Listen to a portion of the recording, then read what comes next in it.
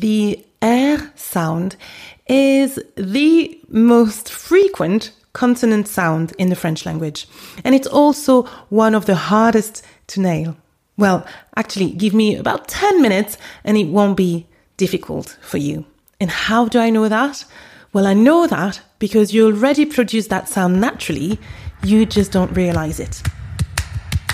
Welcome to Quirky French Podcast, the podcast that helps you speak more confidently, feel more focused, and be more in control of your French learning journey.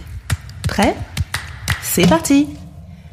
Salut! Welcome to episode 33 of Quirky French Podcast, the podcast where I'm going to help you reach fluency, even if you're a bit shy and nervous about your accent. If pronunciation has always been really challenging for you, don't worry. First of all, you're not the only one. It's pretty challenging for French learners, and getting that R sound is arguably one of the most difficult sounds to produce, especially for English speakers. The thing is, learning the R sound is actually super simple and easy. Trust me, you don't have to spend hours learning about phonetics to get it right. And in fact, the tips I'm going to share with you will work immediately. It's not that complicated. I think one of the reasons why getting that French R right has been difficult is because no one ever told you this. There isn't just one R sound. So you might have learned one technique, but you'll always feel and sound awkward because you didn't get the full picture. So, I'm going to show you exactly how to produce the 3 R sounds and when to produce them. In fact, let me tell you a little secret.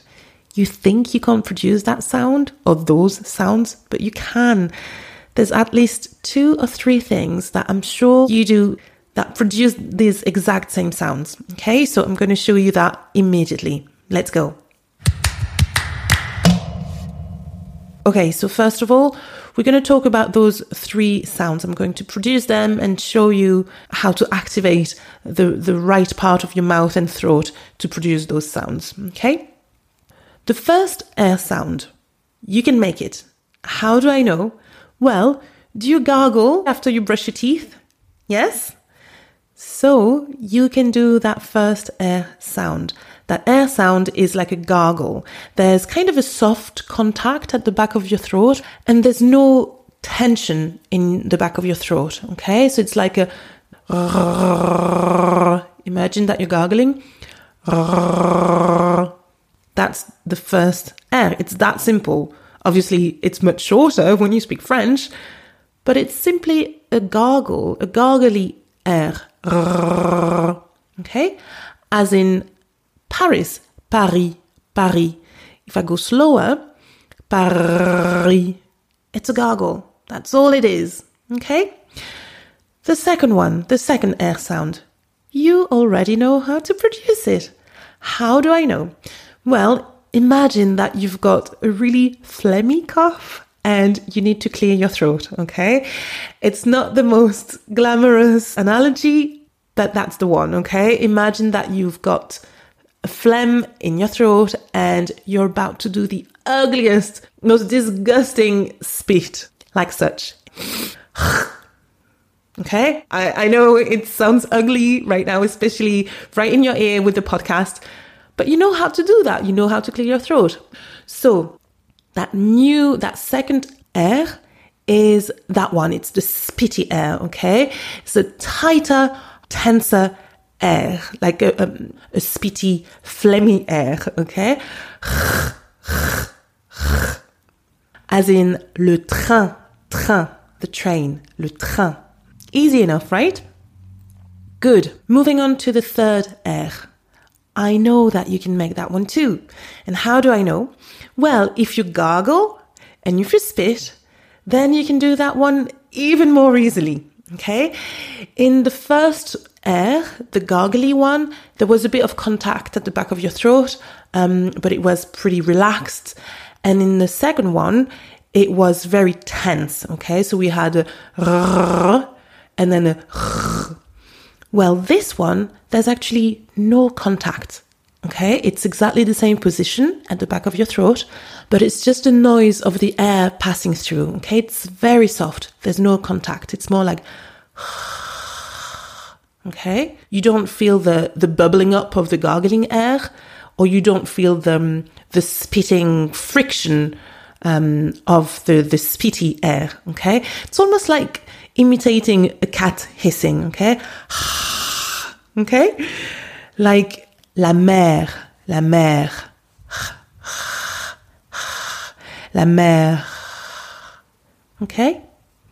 That's it.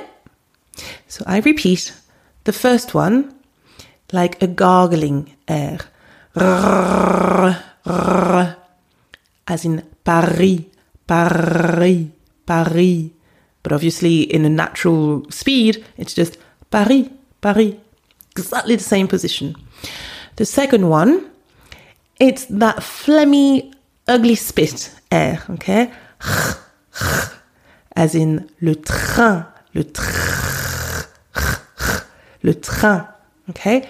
But obviously, realistically, it's just le train, okay? Same position. And then the last one is just the airy one, okay? The hissy, the cat hissing one, okay? Like la mer, la mer. Okay, so you know what movements you need to think about, how to activate and how to conceptualize those three sounds, thinking of very basic everyday things that you do with your throat, okay?